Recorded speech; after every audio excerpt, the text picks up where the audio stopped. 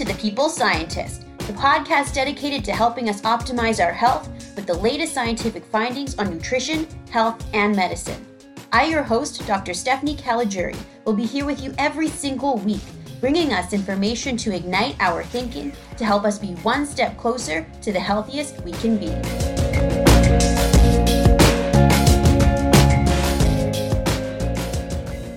Hello and welcome back to the People's Scientist podcast. If you are tuning in for the first time, then welcome to the People's Scientist Army, where every week I arm you with the latest scientific evidence so that you can live the healthy life you want to live. This week is a request from a friend and listener a while back, and the topic they requested is apple cider vinegar. Now, many people have been touting the health benefits of apple cider vinegar. And a lot of people claim to add a small amount of apple cider vinegar to their water, tea, or salads on a daily routine. But what does the scientific evidence have to say about apple cider vinegar? Keep listening on to find out. So first, what is apple cider vinegar? Well, essentially, it is apple cider that has been fermented in order to produce acetic acid. Now, apple cider vinegar usually has about 5% acetic acid, which allows it to be labeled as a vinegar. The proposed healthful components of apple cider vinegar include the acetic acid, but also include the polyphenol antioxidants. So what do the studies say about apple cider vinegar? I think the strongest evidence for the use of apple cider vinegar is its beneficial effects on blood sugar levels. I remember way back when I was doing my master's degree in nutritional sciences. Well, now I'm aging myself, but anyway, when I was doing my master's, Carol Johnston had come to the hospital that I was working at.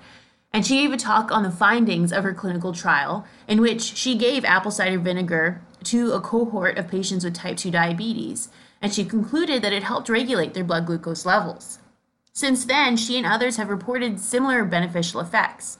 For example, in the journal Diabetes Care in 2007, Johnston published a controlled crossover pilot study in which 4 men and 7 women diagnosed with type 2 diabetes were asked to ingest 2 tablespoons of apple cider vinegar every night with a small piece of cheese before bed. The participants were instructed to keep their diet the same throughout the study. Now, by simply adding 2 tablespoons of apple cider vinegar before bed every night, the participants exhibited a significant reduction in fasting blood glucose level the next morning. Now, if the participants tended to have higher fasting glucose levels at the baseline part of the study, and they tended to see even better results with apple cider vinegar. On average, they saw about a 6% reduction in their fasting blood glucose levels.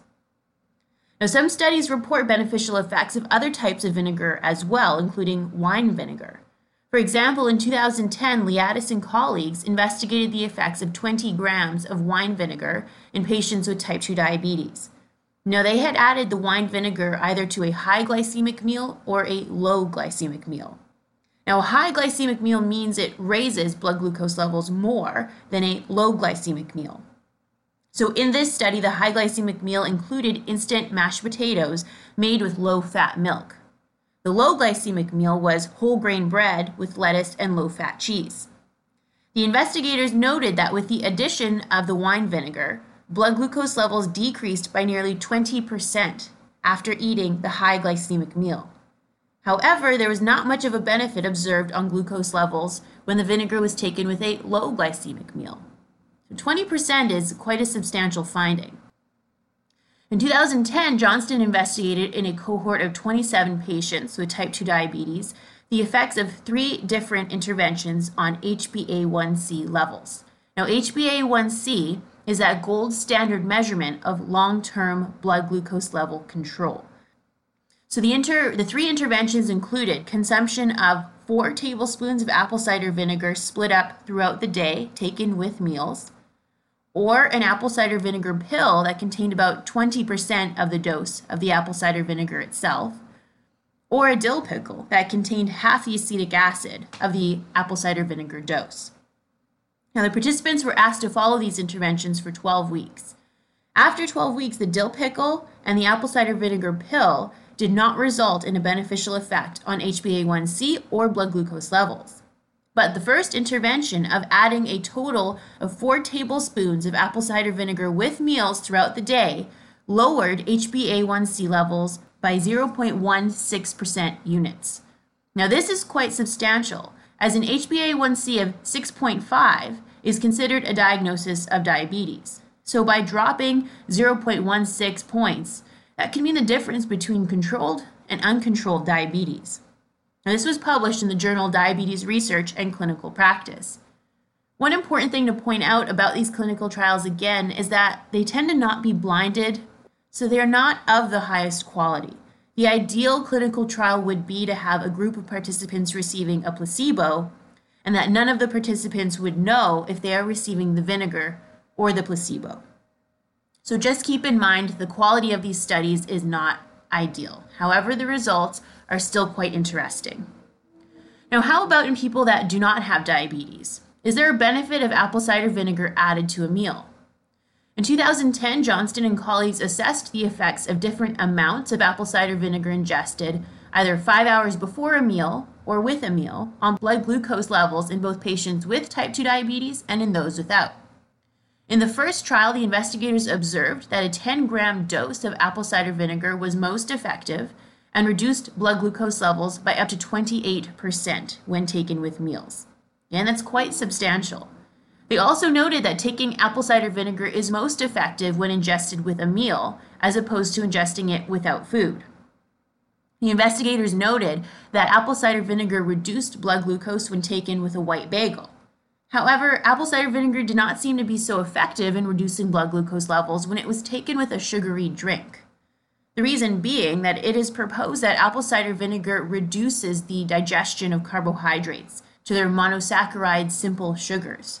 So if you are consuming something that already contains those simple sugars, such as a sugary drink or a soda, apple cider vinegar is not likely to benefit.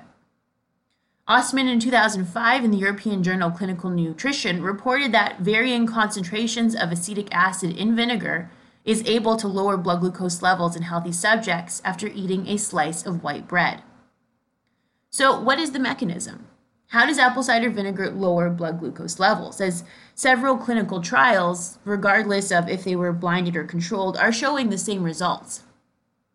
Well, as I alluded to earlier, it is thought that apple cider vinegar slows or prevents the digestion of carbohydrates to their simple sugars. So therefore, the apple cider vinegar is preventing the sugar from going to the bloodstream at a high rate, at a fast rate. There's also some evidence that apple cider vinegar may slow the rate at which the stomach empties, so it can also slow our digestion in general. And in animal studies, some scientists have shown that vinegar can alter our liver and muscle glucose and sugar metabolism in order to beneficially impact our blood glucose levels. So I would say that the data in regard to apple cider vinegar and blood glucose control is fairly strong. I mean, in some regard, when they're looking at the clinical intervention of consuming apple cider vinegar with a meal, like it's an acute study, there's not necessarily a need then to be blinded because, the participants knowing if they're getting apple cider vinegar or not really can't impact their blood glucose levels or how their body's able to digest. So in the end, I think that the studies were fairly well designed, and I think that the results are pretty fair to suggest that adding apple cider vinegar can help with blood glucose regulation. Now, there are some personal stories I've heard that apple cider vinegar can help reduce inflammation and pain in people living with inflammatory conditions. I did not find any strong clinical evidence to support this. In some animal studies, apple cider vinegar is reported to have some antioxidant effects and can decrease markers of oxidative stress and inflammation. Apple cider vinegar also reduced the production of some pro-inflammatory molecules such as TNF-alpha and interleukin-6, but this was done in only cell culture. However, we do know that diabetes and high glucose levels can induce inflammation and produce advanced glycation products, which are very pro-inflammatory. So perhaps indirectly, helping obtain healthy blood glucose levels can reduce some inflammatory processes in the body. Now, what about other conditions that apple cider vinegar has been investigated for? Besides the beneficial effect on blood glucose levels, Kondo and colleagues in 2009 assessed the effects of vinegar on body weight, waist circumference, blood cholesterol levels, and body fat percentage in a population of Japanese individuals. Participants were asked to consume either 0, 15 milliliters or 30 milliliters of vinegar diluted in water every day for 12 weeks. Now, body weight dropped by on average 3.5 kilograms or 7.7 pounds. Blood triglyceride levels improved by on average 22%, and total fat area also reduced significantly with apple cider vinegar addition. Now, these patients were not diagnosed with diabetes, and their blood glucose levels, or HbA1c, that gold standard measurement of long-term blood glucose control, did not change with apple cider vinegar addition. Darcy and colleagues published in 2011 that vinegar may reduce appetite and induce feelings of fullness and satiety because acetic acid is a short-chain fatty acid that may act upon particular receptors, such as the short-chain fatty acid activated G-coupled protein receptor and the free fatty acid receptor 2, that can release leptin and neuropeptide YY, those gut hormones that can induce satiety and feelings of fullness. Darcy in 2014 investigated the effects of vinegar on measures of appetite, satiety, and feelings of fullness, as well as the tolerability of ingesting vinegar daily. The investigators noted that ingestion of vinegar does indeed reduce appetite, but warned that vinegar ingestion may also induce feelings of nausea, and thus to be cautious of this. Another important thing to keep in mind is that apple cider vinegar, or any vinegar in fact, is quite acidic, and it is best to consume the vinegar diluted in water or incorporated into the food of a meal so you can protect your throat, teeth, and esophagus against the acidity of the vinegar. Apple cider vinegar has also been investigated for its effects on blood cholesterol levels. Now, a lot of animal studies have shown that adding apple cider vinegar can lower cholesterol, particularly when combined with a high-fat diet. However, when it comes to clinical trials, I would say that the data is not very strong and more conflicting for the impact on blood cholesterol. Now, there are 2 trials that have looked at the ability of apple cider vinegar to lower cholesterol. One of the trials was not very well designed, but they did show a beneficial impact on cholesterol. The other clinical trial was well designed, however, it was sponsored by a vinegar manufacturing company, so there could be a bit of a conflict of interest. Nevertheless, this one trial did show a beneficial impact on triglyceride levels, but there was no impact on total blood cholesterol. So I think the verdict is still out on whether or not apple cider vinegar can help with blood cholesterol. In some animal studies, apple cider vinegar is reported to have some antioxidant effects and can decrease markers of oxidative stress and inflammation. However, again, this is yet to be replicated in clinical trials in humans. Lastly, apple cider vinegar has been studied for its antimicrobial properties. Moda in 2015 reported that apple cider vinegar showed antifungal properties against the Candida species, which often impacts people wearing dentures. Thus, apple cider vinegar represents a possible therapeutic alternative for patients that suffer with denture stomatitis. In the journal Scientific Reports, Yagnik published last year that apple cider vinegar can reduce the growth of bacterial strains such as E. coli, Staphylococcus aureus, and yeasts such as Candida albicans. So apple cider vinegar appears to have some strong antimicrobial effects and thus can be useful in many situations where a natural antimicrobial agent is needed or preferred. So that is it for this week's episode on The People's Scientist. In brief summary, apple cider vinegar contains acetic acid and some polyphenol antioxidants. The strongest data is in support of apple cider vinegar to lower blood glucose levels when taken with a carbohydrate meal. A small amount of evidence suggests that adding apple cider vinegar to your daily routine may lower body fat and triglyceride levels and induce feelings of fullness and can reduce appetite. But it is cautioned that apple cider vinegar may cause feelings of nausea, so please do be cautious of this and to stop taking it if you experience these feelings. Apple cider vinegar is also quite acidic, so it is suggested to dilute the vinegar or to mix with food.